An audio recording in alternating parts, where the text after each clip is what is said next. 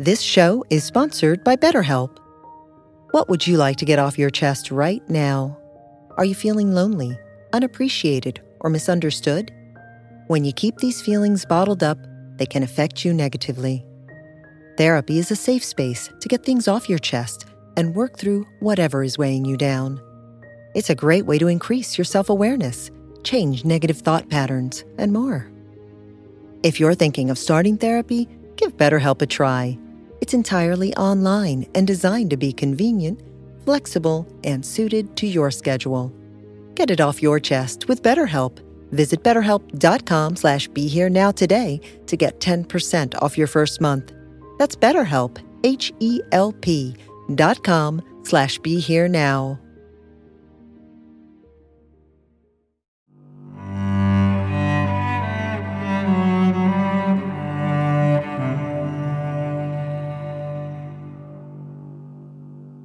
Welcome to the New Growth Podcast with Nikki Walton. Join her as she explores divine love as a key to spiritual growth, empowered service, and inner and outer success. If you'd like to support Nikki's podcast, please visit BeHereNowNetwork.com/Nikki. Hello, everyone, and welcome back to another episode of New Growth. I am your host, Nikki Walton, and today joining me, I have Dr. Bruce Lipton. He's a developmental biologist, as well as the godfather of the science of spirituality, the science of love. Thank you so much for joining me today. Nikki, I am so happy to be here with you because your story, your message, and the community that you have is really uplifting our world, because the whole foundation of our evolution is not based on competition. It's actually based on cooperation, and the most cooperation comes from love. Amen. I love that. Yes. And actually, that's how I bumped into you. You know how they say that you kind of you research and you read based on your own personal experience, to try to reinforce that experience. So because my experience here in this awakening process has been love announcing itself louder and louder to where that's really, truly my only experience. It's more real to me than the experiences are. I was searching about divine love and came across your book, The Honeymoon Effect. And I read it probably in 2015 or 2016. And then I learned about epigenetics and about Psych K. So it's I kind of approached you, I guess, from for me, from what I can tell from the outside looking in, a backwards way. I came in through the love door. So I'd love to hear today more about the honeymoon effect, the science of love and how we can tap into it to create our best lives. Well, I think it's one of the most important topics in the entire world. And one of the things that I think that we should start off with, that's very important about all the viewers that are watching, okay, is I've been involved with what are called belief modification programs, where you can change programs that are not supporting you. And interestingly enough, one of the first things we test for is for individuals to test for their personal belief of, I love myself. 80 to 90% of every audience will not test positive to I love myself. Mm-hmm. And it becomes profoundly important if you just stop for 1 second and think about it. If you don't love yourself, then nobody else can love you either. That is so true. Because somebody says they love you and you go, what? You have no quality control? I can see I'm not lovable. What are you doing here? Exactly. And we end up chasing people away. And the most important part about this whole story is the behaviors that we're talking about are subconscious, unconscious behaviors. So when you are creating this behavior, you yourself are not seeing or experiencing what you're saying and doing when you're doing these unconscious behaviors. A simple and most important fact is 95% of our life is coming from programs that we received, especially during the first 7 years of our life, programs that we received that are downloaded into our subconscious mind. And then comes the fact, as I mentioned, 95% of our life is not coming from the conscious mind, which is creative. The subconscious mind is a database of programs. It's habits, okay? Mm-hmm. I say, so let's put it in perspective very simply. I say, the brain is a computer. We all knew that. It's the most magnificent computer we know of in the universe at this time. And I go, but it's a computer and it works just like a computer and has functions exactly the same. And what I mean by that is, let's just say we go to the store and buy a brand new computer right now, and I take it home and I push the start button and it boots up. And I go, okay. Now I say, now let's do something. Let's write a story. Let's do a spreadsheet. Let's make a drawing. And then you go, oh, wait, I cannot do that until I first put programs into the machine. Once the programs are in, then I can interact with the machine. Okay? Exactly. So the point about this is a child's brain as a computer has a startup system working in the last trimester of pregnancy. Before the child's born, the screen lights up. But before that child can use this fabulous brain, it first has to put programs in. I say, well, how do you get the programs? And the fact is, you as an individual, first as a fetus and then as being born as a child, observe the world like a video camera, looking around, and whatever's coming in the first 7 years, whatever comes in represents the basic programs of the operating system, okay? Wow. So I said, why? And I go, well, first thing is this. As an infant, when you come into the world, you have to learn some things really quickly. You have to learn how to be a member of a family, but then you have to learn how to be a member of a community. Right. And I go, wow, there's lots of rules. I say, how does an infant acquire the rules that are so important? I mean, how a father responds to his own child is not how he responds to the neighbor's child. It's not how he responds to the neighbor, how he responds to his own wife. And it's not how he responds to the policeman. And I all of a sudden, it's like, oh my God, you got to know a lot of these different interactions to be functional. So I said, well, how does a child get these programs? And the beautiful part about it is in the first 7 years of life, the operation of the brain is on record. It's a vibrational frequency. When they put wires on a person's head, we call it electroencephalograph, and you can read the functions of the mind and the brain. And there are different levels of vibration. The higher the vibration, the more action there is, okay? The lowest vibration, delta, is like sleep. It's basically the brain's off, it's just running, nothing's going on. But as you start to wake up, the vibration starts to like turn up the volume. The next level of vibration is called theta. And theta is, it's imagination. And I say, yeah, think about it. Children before age 7 can mix the real world and the imaginary world seamlessly, like it's one. Yeah. I've got for example, 4-year-old next week. That's his whole life. My whole life is watching him play pretend. That's it. And it's just like an example is like there's a tea party and you pour nothing into the cup and you drink the nothing and you go, wow, that was the finest tea I ever had. And I go, that is theta. Theta is real teapots and all that, but imagination tea, mix them together. Okay. So I say theta. And then by age 7, the volume or the speed of the vibration of the brain ramps up a little bit higher, called alpha, which is calm consciousness thinking, okay? Thinking can go on. A child before that is not really thinking like we talk about. And then it ramps up again around age 12 to a higher level called beta, which is schoolroom focus, working, geometry. Got to do beta on that one. Got to do beta. And there's even a higher one called gamma, which is what they call peak performance. Okay. So would you say we're at alpha right now? The two of us? Would you say we're at alpha? We should hopefully be moving into some beta. We're in like some geometry right now. We have to integrate these thoughts a little higher, function right here. A gamma is peak performance, like a pilot is flying in beta. But the moment it's time to land the plane where you got to be really on, then they go up to a higher vibration, gamma peak performance. Okay. So a child, and this is the most important part, a child does not enter the consciousness phase, alpha, until 7, approximately, okay? I say, so what? I say, well, then what brain function is going on before alpha, the lower one, theta? I say, imagination. I go, now comes the most important part. Theta is hypnosis. If you want to hypnotize somebody, you got to drop the brain waves down. Theta connects to the subconscious. Alpha and beta connect to the conscious mind. 2 minds. And this is part of the confusion in our world where people say, the mind. I go, no, wait. There are two minds. And if you don't understand that, then confusion abounds. Okay? I say, so what are the two minds? Well, as I said, after age 7, alpha and beta is conscious mind. Conscious mind, right behind your forehead, actually, a lobe of the brain called prefrontal cortex.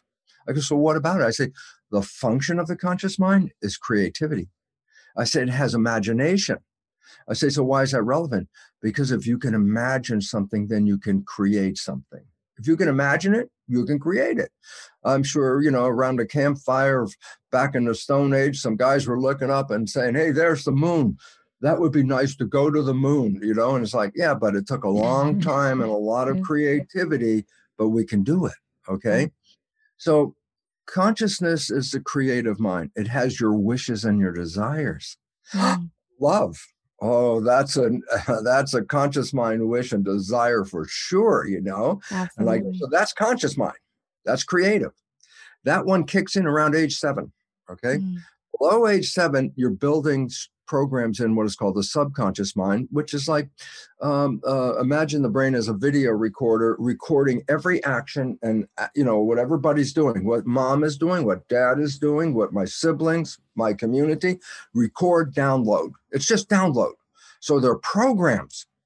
Okay.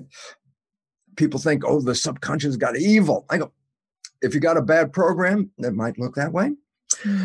It's a darn good thing we have the subconscious. I'll give you an example. I say, Nikki, when did you learn how to walk? You know what year you were when you were learning how to walk? You have your own child, know what time they're walking and all that. And I go, before 2. And I say, so why is it relevant? I said, walking is learned and then is a program. So that you can walk now as an adult without thinking right leg, lift up, left leg. You don't have to go like that. You just have to have the intention. I want to go over there, push the button. The program will walk without you thinking about it. If you learned how to drive a car, the first time you got into a car with there was gauges on the dashboard, mirrors, windows to look out and listen to the engine, feet on the pedals, so many things at once that some people sit behind the wheel go, it's too much. Okay. Yeah. Wow. But now that you've learned how to drive the car, when you get in the car, do you think about the details? I go, absolutely not. In fact, you can forget half the trip and be lost in thought halfway to the office. So let's talk about the benefit. The benefit of the subconscious is when you learn how to do something really good, you don't have to relearn it every day. And it's instantaneous. Okay. So subconscious is like record, download. Okay. Download programs. Conscious is creative. I go, yeah. So I say, so where did you get your programs from? The ones that started you. I go, not from you, but by observing other people. I go, why is it relevant? Because if they have good behavior, you downloaded some good behavior. But if they have some behavior that's not very supportive, you also downloaded that. Okay. So all of a sudden I say, well, then your fundamental programs of life did not come from you. They came from other people. I go, why is it relevant? Well, let's say you have a wish to do X, but they never did X. And I go, so why is it relevant? That whole programming you got will not support X. And all of a sudden you start to see, well, yikes, the programs that we got, and here's a number, so people have to know this, about 70% of those programs are disempowering, self-sabotaging, and limiting beliefs. So we were programmed and at the same time disempowered. Why? Exactly. Because the programs didn't support who you really are. Okay, who you really are. Sidebar. Thank you. We're creators. Creators, yeah. We are creating our lives. And I said, well, are you creating with the conscious mind or the subconscious? Why is it different? Conscious mind wishes and desires. Subconscious mind, program. No, that's just the way you got it. That's the way you're going to play it. Those old recordings, right? Old recordings, but not even from you, but because you download them from watching other people. Okay. So then when you're operating from the subconscious mind, you're not operating from your wishes and desires and what you want. You're operating from whatever the damn program said it was. Exactly. Okay. Now, what's interesting about it is when the conscious mind is fully operating, it is in total control of creating wishes and desires. But then I say, when it's fully operating, I go, here's the issue. The conscious mind has two functions. wishes and desires and thinking. The conscious mind's the one that thinks, okay? So I say, Nikki, tell me what you're doing out Wednesday at 12 o'clock. Now, it may not be written anywhere in front of you right now, but in a moment of thinking, you could go and say, whoa, let's see, Tuesday, Wednesday. Oh, I'm doing this. I said, oh, where did you get the answer? Well, I was thinking. I go, were you thinking? Were you looking out the window or were you looking in the head? The answer is thoughts occur inside. So my conscious mind, instead of looking out, turns around and looks in. A thought is inside.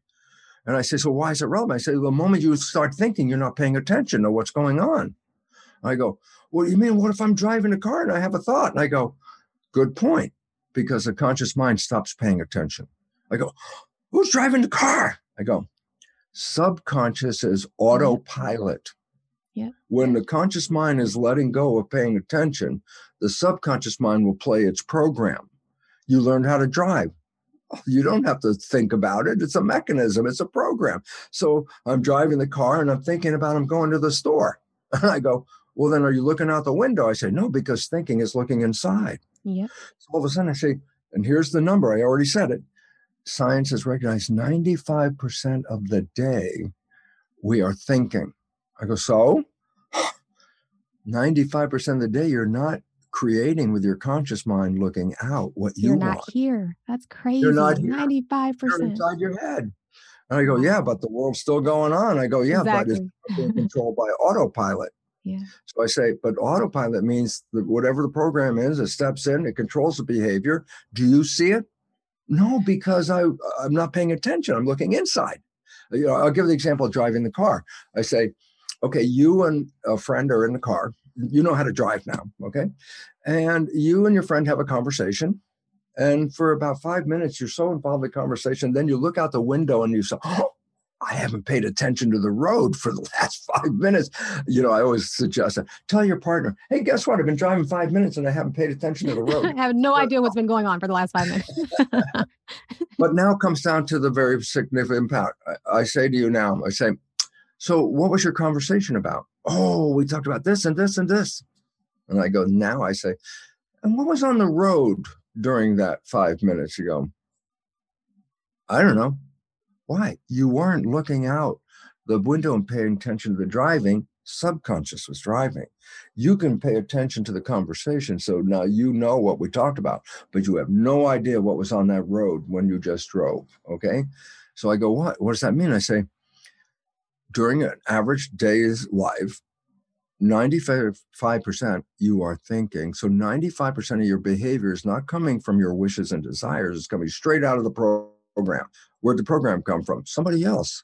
So I've been telling the same story, Nikki, for 30 years until I find a better one. And it's 30 years and still the same one. Is I said, you have a friend, you know your friend's behavior very well, and you know your friend's parent. And one day you see your friend has the exact same behavior as their parent. So you got to say it. It just comes out. You go, hey, Bill, you're just like your dad. And then back away from Bill. The first thing out of Bill's mouth is, how can you compare me to my dad? I'm nothing like my dad.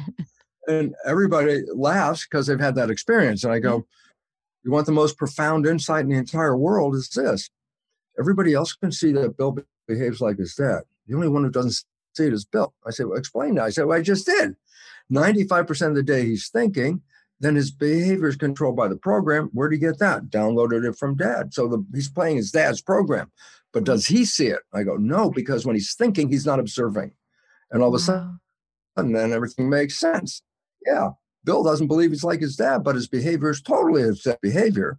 And now comes the great piece of news. Now we are all Bill. Yes. Every one of us, every day is doing Bill. Yep. I say, why is that relevant? And I say, well, the creative conscious mind has wishes and desires, wishes of being in love, wishes of being happy and healthy and having a great job and a great relationship and all wishes. I go, Yep, about 5% of the day is when you're driving your vehicle toward those wishes. 95% of the day, you could be sabotaging every one of those wishes because you're not paying attention. You are playing the programs. And like, Bill, you didn't see the program. And I say, so what's the relevance? And then I say, oh, think about it this way. I wake up in the morning going, today is the day I'm going to find love. I go, oh. And then you go out in the day and then you go through a whole lousy day. And you come home at 5 o'clock and you go, didn't happen today. And then I say, what do you think at this moment? And you go, I wanted to find love today. It didn't come to, it didn't happen out there. The universe didn't give me that. I'm a victim. Why? I wanted love. It didn't show up. It's not me. I'm the one who wanted the love. And I go, you didn't see that all day after your beautiful 5% thought of I'm going to find love, that the next part of your life wasn't controlled by that creative mind. Now it's controlled by your parents. Now look at your parents' relationships, for example. If you think that's the model idea of love, which mine wasn't, and then I have to recognize, but I downloaded how they relate to each other. That's a program. And then 95% of the day, I'm playing my parents' program. Well, hell, if I played that program, nobody's going to find me to have love. And the point was this: was I a victim that love wasn't coming to me, or did I create a non-loving situation without my conscious awareness that my subconscious program was playing my dad's behavior, which would never find me love? All of a sudden it's like, oh my God, I was thinking I was a victim that I couldn't find love. And then it turns out, no, I am the creator who created a situation where love couldn't come into it. Yeah. I remember, not my whole life, up to about 40 or so, I was looking for a relationship. Why? Because we're all out there. At some level, we're like, oh, I want to find that love that's in the movies. I want to find the book of love, all that love stories. I want that. I want that. It's not there.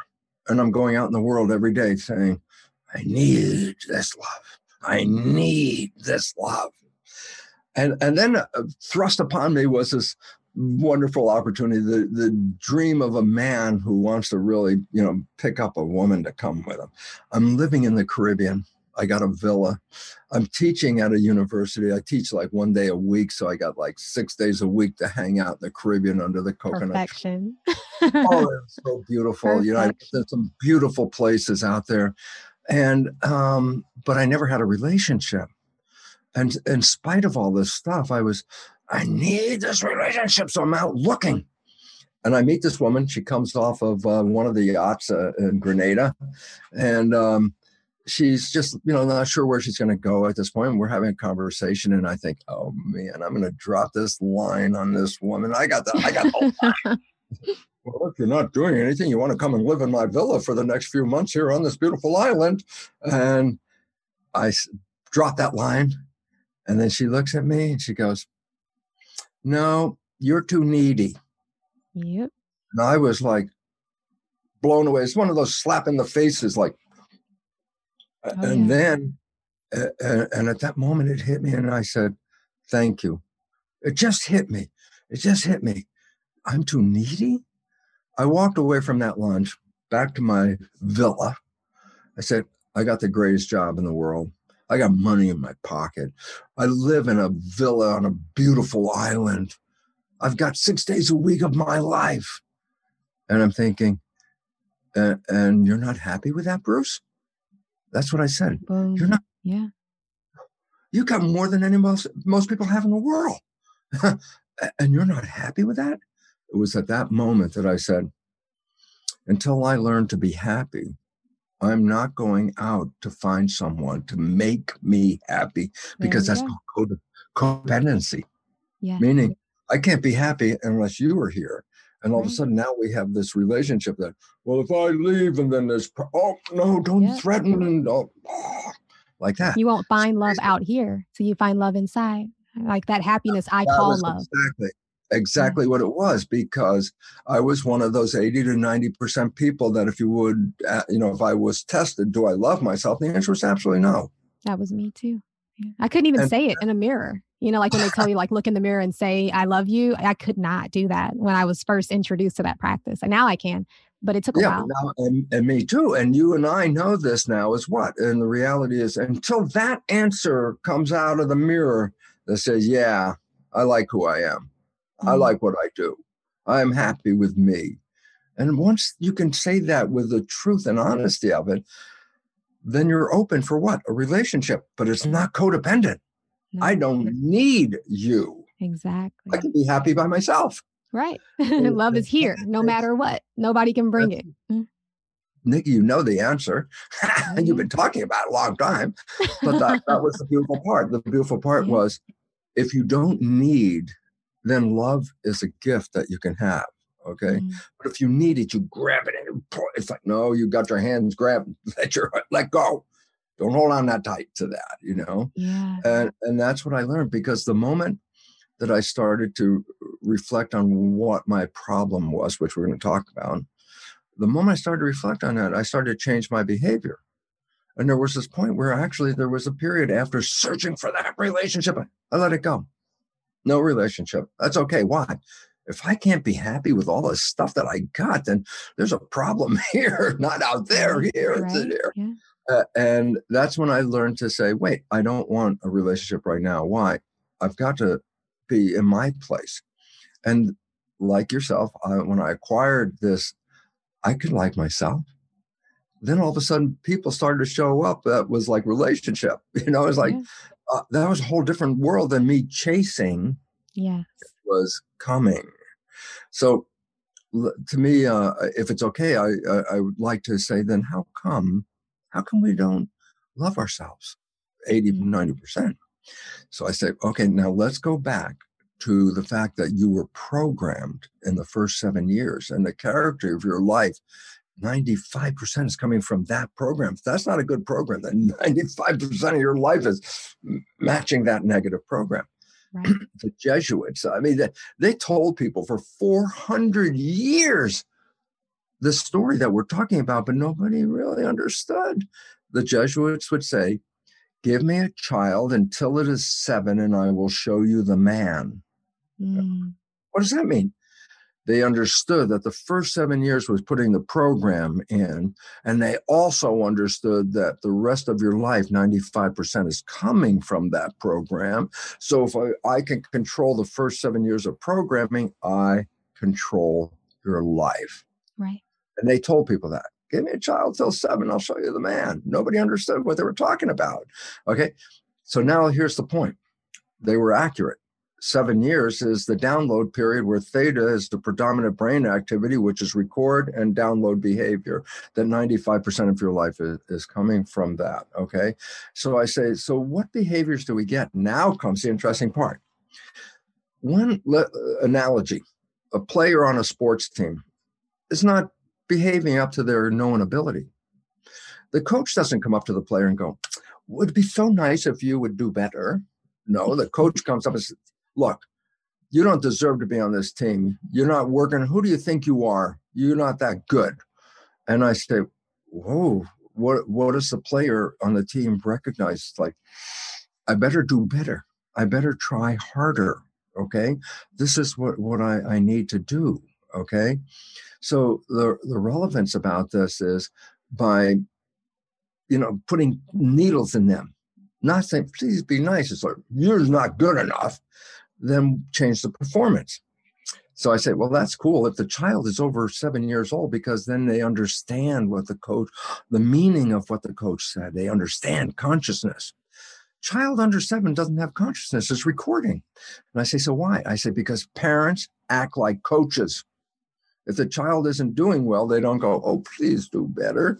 That's not good enough. Do better. You're not good at this. You're not good at that. You don't deserve this. You don't deserve that. And I go, why is it relevant? Because if the child is under 7, they're not putting together the pieces that they could be better. They're just recording, I'm not good enough. I'm not worthy enough. I'm not deserving. They just recorded.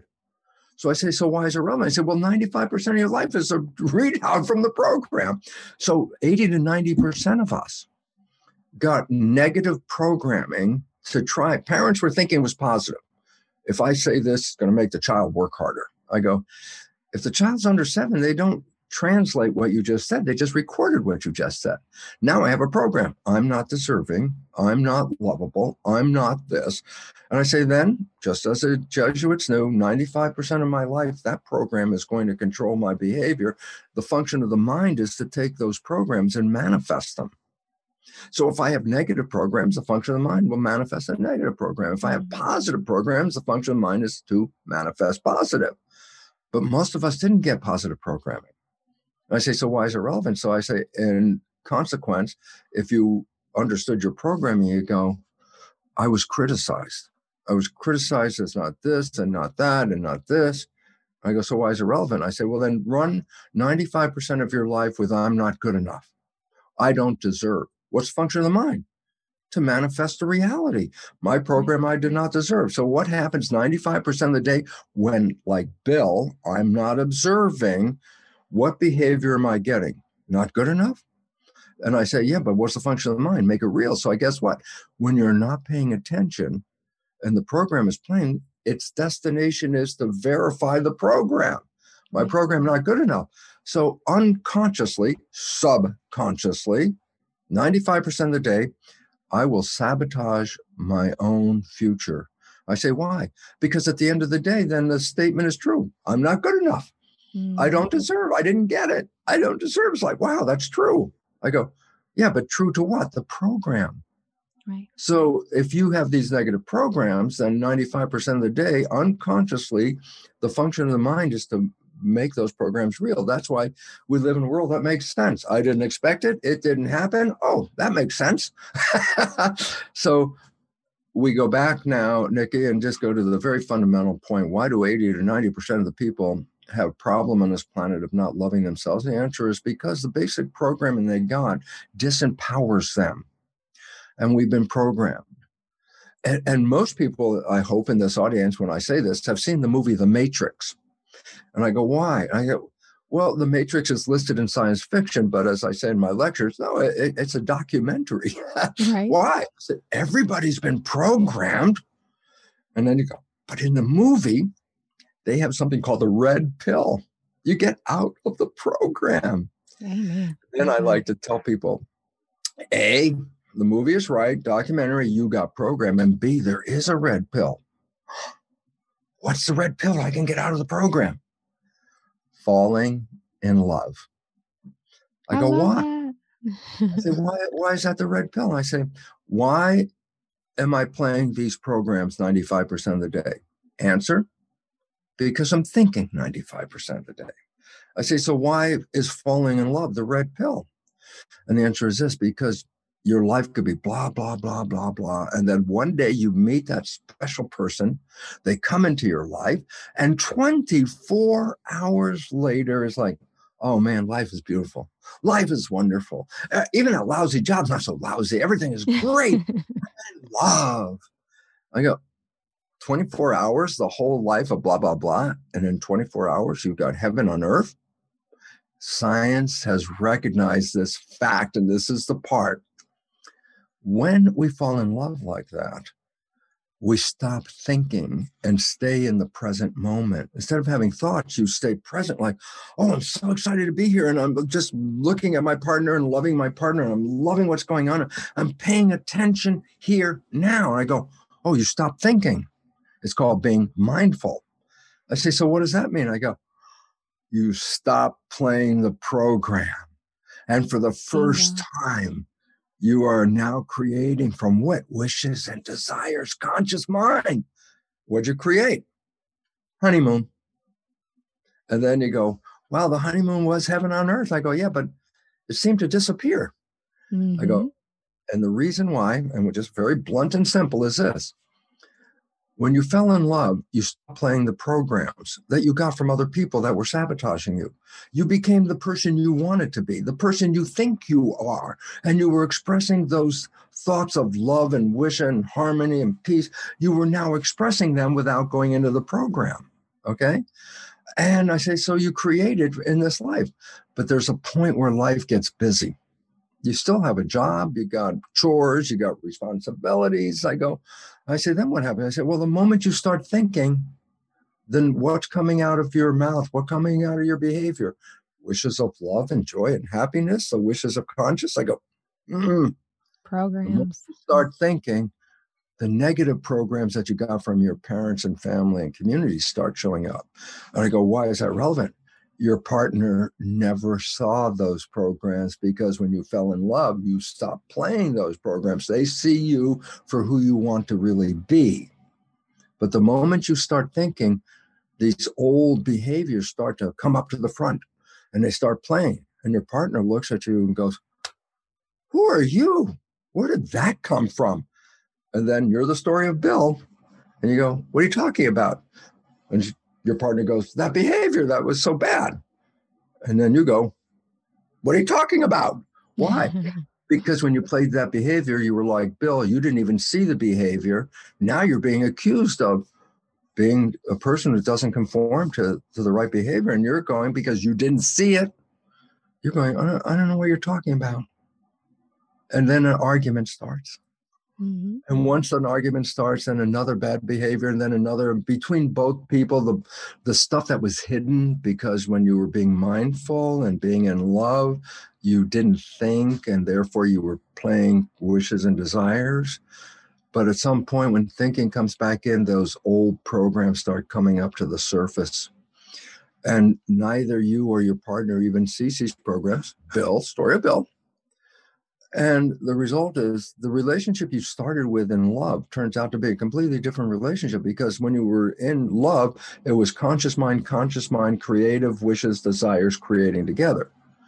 When you started to fall out of love, it wasn't the conscious mind change. It was that the subconscious mind negative programs came up. And all of a sudden they threw your behavior offline and started to make those negative behaviors. You didn't see you were doing it. Your partner doesn't see when they're doing it.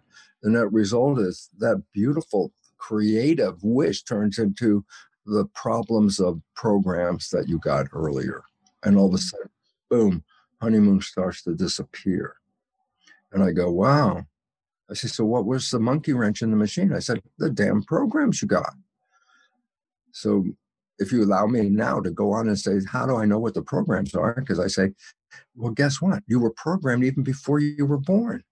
If a mother plays music near her abdomen while she's pregnant, that the fetus hears that music.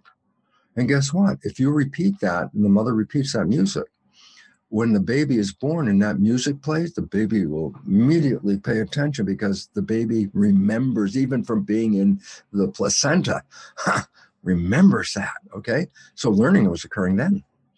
And so the relevance about all this is that we have these programs.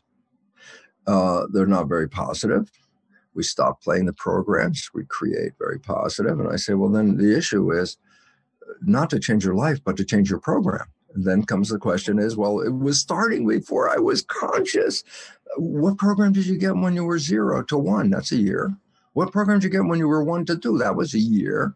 Or 2 to 3. Maybe about 3 or 4, you start to have some memories of individual events. But first couple of years, I say, what? Tell me that program you got when you were 0. Huh? I go, you don't know your program because it was brought down before you were conscious, and it operates when you are not conscious, okay? So now a little help. How do I know what my programs are? I go, first thing is this, look at your life and separate it into 2 parts. The things that you like that come into your life, the things that you really like, and I love this and it's coming in, I love that's coming in. That comes in because your programs support and encourage that being in your life. But, and this is the one, wake up, but right here, it goes like this. If you find that you're struggling, working hard, putting a lot of effort in, I'm sweating over this to make it happen. I'm going to make it happen. And you're working real hard. And I say, stop. Why are you working so hard? And the answer is, inevitably, that destination is not supported by your program. And so 95% of the day, your subconscious is sabotaging your destination. And your conscious mind, 5% of the day says, I'm going to work harder. I'm going to make it happen. I go, mathematics. It's not going to work that way.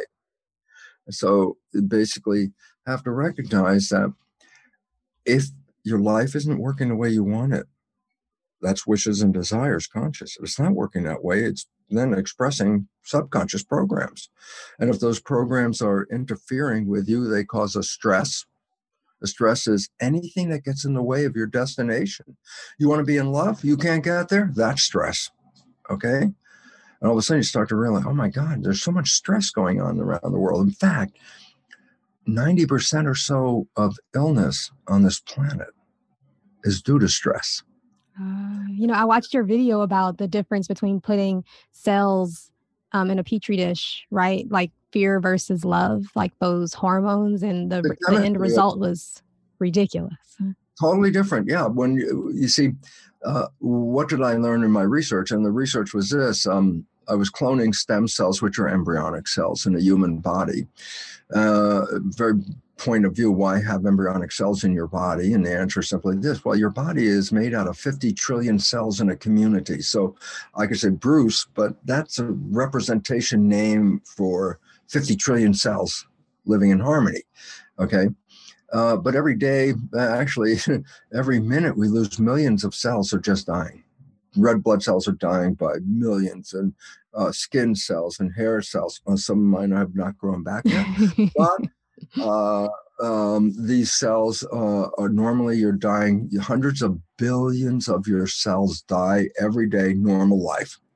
I say, well, if you don't replace hundreds of billions of cells, you can't survive at all. Mm-hmm. So inside our community of 50 trillion cells, there are embryonic cells, but we call them stem cells. Because you're not an embryo. We changed the name, but when you were an embryo, there were embryo cells. Now you're born, they're stem cells. So they're multi-potential. They can replace anything that's gone. So I take one stem cell, put it in a dish by itself. That's called cloning. Why? Only one cell in a dish, but every time it divides every 10 hours or so, then there's one cell, then there's two, then there's 4, 8, 16, and it doubles. But the point about it is this: all the cells in that petri dish that develop came from the same parent, have the same genetics, completely the same. So in a week, 30,000 genetically identical cells, and I split them into 3 petri dishes. And so each dish has genetically identical cells to all of them. But I changed what is called the growth medium, the culture medium. That's what we grow cells in. It's the environment. It's fluid. I go, what does it represent? And this is the connecting point. Culture medium is a laboratory version of blood, because that's what cells live in. The fluid inside your body is from the blood. So we make synthetic blood called culture medium. But I can create it in the lab, so I can change the composition. So I create 3 slightly different versions of culture medium chemistry in this culture medium fluid. And in one dish with environment A, culture medium A, the cells form muscle. In a second dish, culture medium B, the cells form bone. A third dish, culture medium C, the cells form fat cells. Well, the point was they were all genetically identical.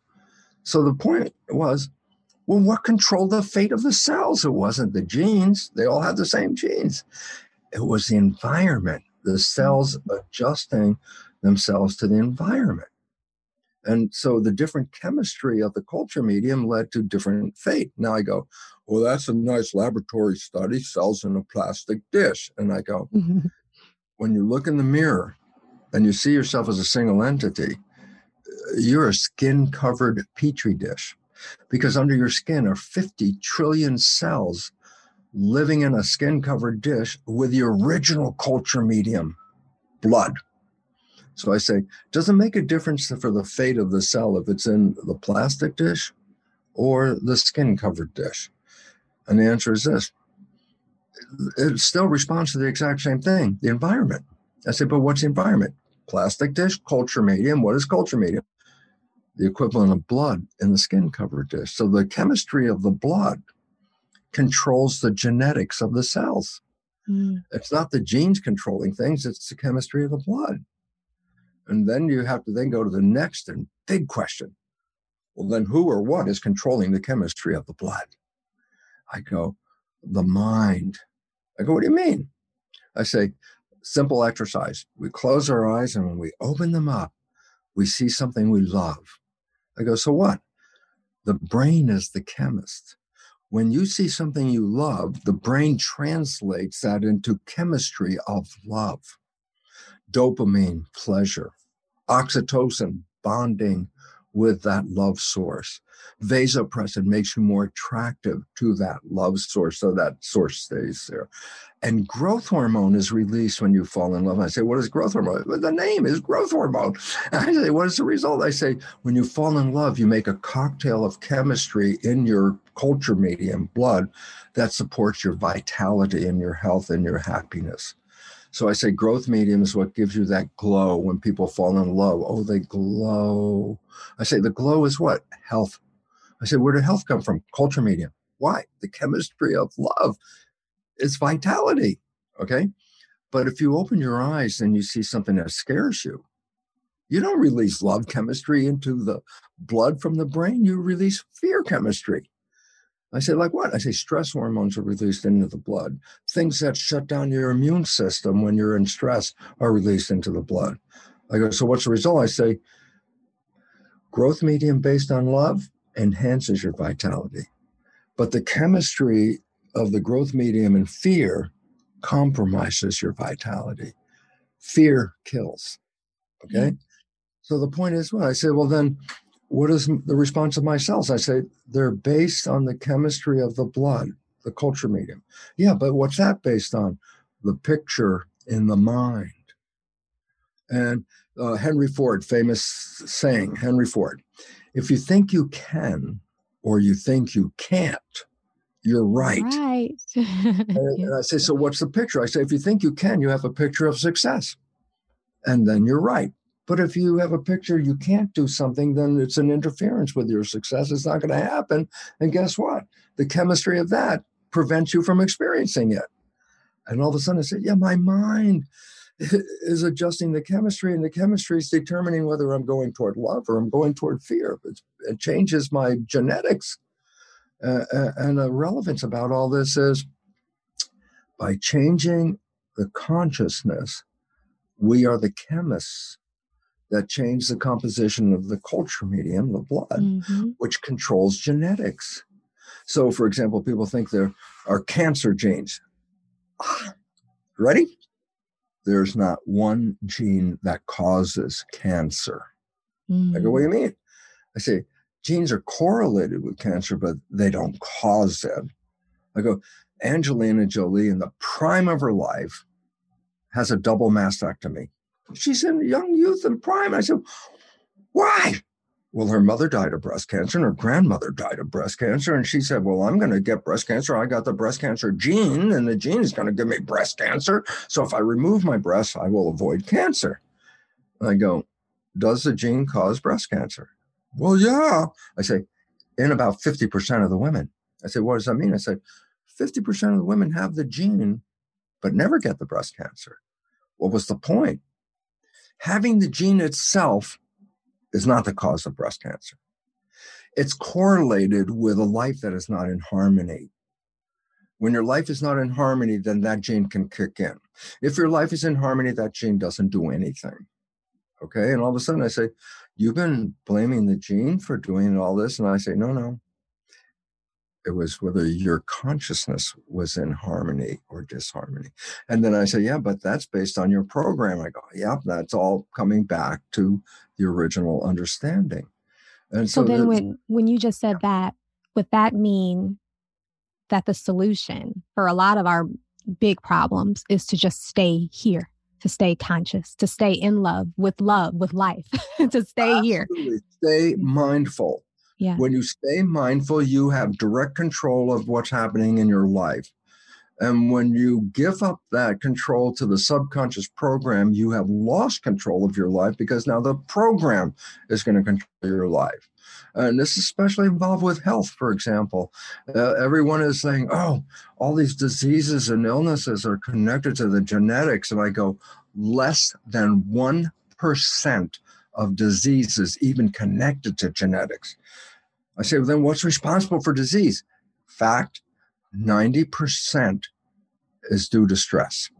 Yeah. There's no cancer gene, but stress can promote cancer. Cardiac disease is stress. Okay. Diabetes, that's 100% lifestyle. Diabetes type 2 is lifestyle completely.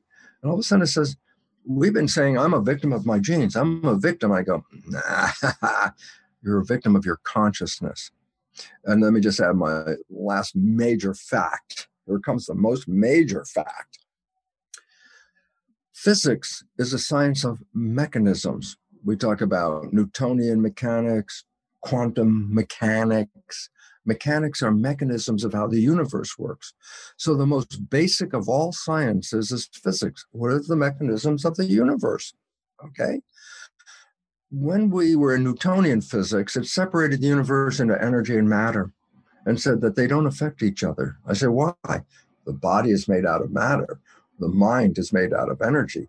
And so in the beginning of medicine, it's like, well, throw away the mind. We don't need to study that. We just, if there's something wrong with the body or something wrong with something physical, and then we buy a drug, which is physical to affect the physical body. Mm-hmm. And guess what?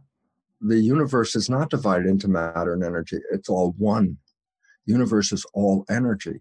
It's an illusion of matter. And we had another half hour or more, I would bring in the illusion fact, but the fact is this, an atom I would love to hear all of it. the atom is not made out of physical things. If you said, I take it apart, you go, oh yeah, but they're smaller. The atom's got protons and neutrons and electrons, small particles. I go, when scientists started to take those apart, they started to recognize what? Inside those structures, there's nothing physical.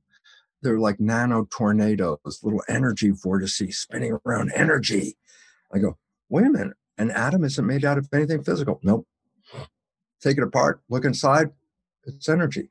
So it's an illusion of matter, okay? And I go, so why is this relevant? And here comes the most important conclusion from quantum physics. There is no science that has been tested more or verified to be more truthful than quantum physics. It is the most valid science on this planet by all experimentation. And you go, wow, that's interesting. I go, no, here, you're ready? Here's what's interesting. The primary principle of quantum physics is consciousness is creating our life experiences. All of a sudden it says, what does that mean? I say, your thoughts are creating this life. I go, oh, that sounds so new agey. And I go, no. Basic science on this planet, that is the first principle of it. Change your consciousness and the world changes around you. That's physics. So all of a sudden, the whole idea of new agey, it's like, nope. New agey is quantum physics. It's always been that way. The ancient people knew this a long time ago. Right. The Buddha, 2,500 years ago, said, what we think, we become. Mm-hmm. Oh, that was the truth 2,500 years ago, as much as is truth at this very moment. What you're thinking is going to create what you're experiencing. And your program, Nikki, is so important because what we have to get people to do is start saying, experiencing something different, change this consciousness, because the programming that most of us got was not taking us toward love, it was taking us toward separation. So let's do before we have to go, because somehow we're already at our hour, but I want to give the listener something practical, that they can really sink their teeth into. Let's use the example of fear of public speaking. And that's one of the programs that they have, that they're not good enough or not worthy enough. How can they interrupt that? They want to be the center of attention if I'm not that good, which is They're not that good. Okay. Exactly. So the idea is you have programs. We just mentioned, how do you know what your programs are? I said, anything that you desire in life and you have struggle getting there, it's not because life won't give it to you, it's because your program is interfering with it. So you already have an idea. I'm not lovable. The job, I can't get a decent job. I'm not worthy. I'm not this. I'm not that. I say, so you already have where the conflict is. Now you want to change the program. And this is where difficulties always come from, because there's this belief that people have, well, if I just keep talking to myself and say, come on, you can do better, Lipton. You can do better now. You can do better now. Come on, work harder, do this, blah, blah, blah. And I go, great, I'm talking to myself. Who am I talking to? Well, I'm talking to myself. I want to talk to my program. I go, open up your computer, put on a program, and then talk to your computer for a while. Change that program. Hey, change that program. Wait, you're not listening to me. I go, yeah, there's nobody in there. There's nobody in the subconscious. It's a machine. It has a recording device and a playback device. And the idea, if I just talk to myself, it's going to make a difference. I say the only difference it's going to make is more frustration, because the more you're going to talk to yourself, the more you're thinking, oh, well, I'm fixing it, and it's not. And then you go, it's not working. Positive thinking is not working for me. Yes. So here's the point.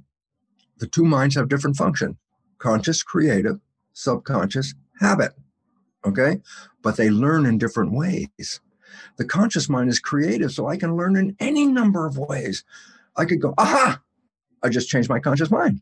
Okay? Conscious creative. I read the book. I went to the lecture. I said, how many people read the self-help book? And all the hands go up. And I said, now, how many people's lives changed after you read the self-help book? And it's like, all the hands go back down. And I go, why? I say, you educated your conscious mind because it can learn by reading the book, watching the video, listening to the stuff that we're just talking about right now. Now it's conscious mind. Did that translate into subconscious? I go, no, because subconscious mind does not learn that way.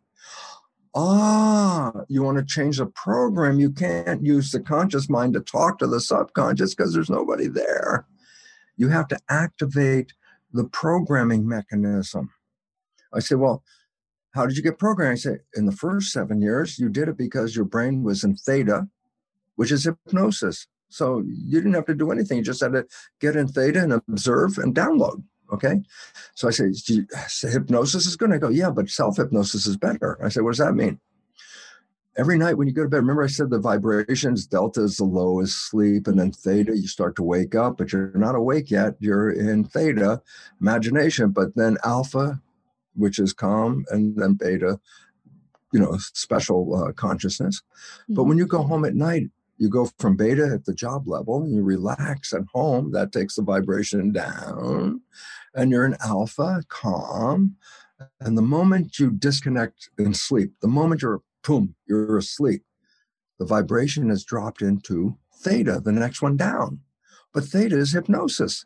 I go, yeah, if you put earphones on, playing a program you want to be true in your life, you can put the earphones on, and while you're awake, you'll hear what the program is going on, whatever it is. But the moment you fall asleep, whatever's playing through those earphones is not talking to the conscious mind. That's shut off. It is now being picked up by the subconscious mind. Right. So by repeating the program every night with the earphones on, playing a program and falling asleep and then playing the program, repetition of that leads to a rewriting of the subconscious to adopt the new program you were putting in. Every night you play that new program. I am powerful, I'm lovable, whatever the heck program you want, okay? Mm-hmm. So that's how we learned in the first 7 years. And I say, yeah, but you still learn things after you're age 7. There are habits, riding a bicycle, driving a car, playing a musical instrument. I say, how'd you learn those? Practice, repetition. I repeated it over and over. Oh, that's called habituation. So if you want to change your life, you can create habituation. You can say, I love myself, or I am happy. If people are not happy, I love the phrase. It's called fake it till you make it. And it's like, okay, my life is miserable. Yeah, but if I stay all day long, every time I can consciously come up, I say, oh, I am happy. I am happy. You're a miserable SOB at this point, but it's like, I am happy. I am happy. Yeah. I am happy. I say, guess what? Repetition of that. One day you wake up and you don't have to say, I'm happy. Why? You already woke up happy. Exactly. Why? Repetition made a habit. Okay. So that means a practice. It's not a sticky note. I always laugh because I say sticky note is a suggestion. Oh, every now and then I look at, oh yeah, I'm happy. Yeah, that's nice. No. It needs to be this. Okay. And then the third way which is because the theta process of hypnosis and the repetition practice of habituation take time, but there are fast new ways called energy psychology. And these are modalities that cause super learning kind of thing to go on. I say, what does that mean? I say, you can download new behavior in minutes, not days and weeks, in minutes, if you can engage that super learning. So I said, well, there's a whole variety of ways. And just to make it simple, so on my website, which is very simple, brucelipton.com. Easy. There's on the menu, on the menu, you could see there's belief change modalities. And I have 25 or more different versions of energy psychology that you can look at. And the one that feels good, try it out. Because what's your favorite? What's your favorite? My favorite is, well, the one that I used to change my entire life, like to be able to write a book when I couldn't, is Psych K, Psych-K. And I loved it because the beautiful part about the psychology is you don't have to go back in your world to say who did what to who. That's in the old way of saying something. That's killing the messenger over the message. The messenger is coming and saying, I got bad news. And then you kill it. And I thought, yeah, but it was the bad news was the problem, not the messenger. So, but when we go back over our life, well, he did this and she did that. My mom, my dad, this person. And we put all the messengers in there. And I go, it's irrelevant. Right. You walked away with a program. I don't care who gave you the program. So the beautiful part about energy psychology, you don't have to go back in your history. You have to look at this one moment and say, what is it you want that you have difficulty acquiring? I say that becomes a destination program. This is a program that I want. And so it's beautiful because it doesn't require going back. When people go over that kind of process where they review their life history, does it help them? I go, no. It makes them relive all the lousy moments that caused the problem. It doesn't help. And like you said, that's looking in too. You're not in the present moment when you're going through all that baggage. So energy psychology is a wonderful situation because it enables you to change programs in matters of minutes, which is like real. And it's like magic in my vision of, wow, life is interesting, but that's magic because your whole life can change so quickly. So it's just sort of just how fast did it change when you fell in love? 24 hours. You have a different life. Right, exactly. So the psychology thing is similar. You put that program in it, 24 hours later, you got a different life. Awesome. And the beautiful part, so the conclusion that's really great, Nikki, is you look at your wishes and desires, and then you put them in as programs. I am lovable. I am wealthy. I am healthy. These different kinds of programs like that. And I say you can download those using the energy psychology. And all of a sudden, it's just like having a honeymoon. All of a sudden, your behavior is now taking you into a good place. Yeah. And it's really important. So the basic idea is if your programs in your subconscious match your wishes and desires, you know what's cool? You could think or not think. It doesn't make a difference. So I start thinking and the program starts playing. Guess what? It's still going to make and manifest what? My wishes and desires. If I keep control with my hands on the wheel of conscious mind, where am I going? Wishes and desires. I go, so whether you're paying attention or you're not paying attention, when the programs in your subconscious support that destination, your behavior will automatically, change to conform to bringing those wishes into your life. And then all of a sudden, there's no extra work. That's the beautiful part about it. Once the program is in, you have nothing more to do. Your program's been operating your entire life right now without you doing anything about it.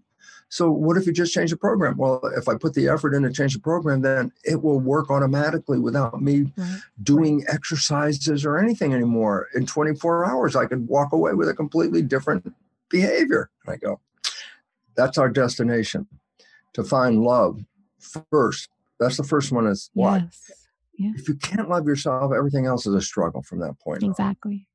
On. Love here now. And everyone, just to recap, brucelipton.com. Check out Psych K if you want to make some changes immediately. But also, you can do the subconscious method, listening to a recording at night, or the conscious method, repetition, which the last 2 episodes of New Growth, we've talked about mantras. So that's very appropriate. So pick one, ride it home. Thank you so much, Dr. Lipton, for joining me today. This has been amazing. Nikki, name is Bruce, and thank you for letting me have an opportunity to talk to your wonderful audience, because the people that are watching your show are the cultural creatives. They're the ones that are looking for answers that are not in the box. Exactly. Because in the box is such a mess right now. It's a mess. You have to step outside of this thing and start creating a better world outside of the convention. And so thank you very much for creating a platform for people to empower themselves. And as the emphasis of what you are here for is that love is the most empowering thing in creating life on this planet. So thank you very much for this opportunity. Awesome. Awesome. And thank you all so much at home for joining once again. I'll be back soon. I love you. Talk to you.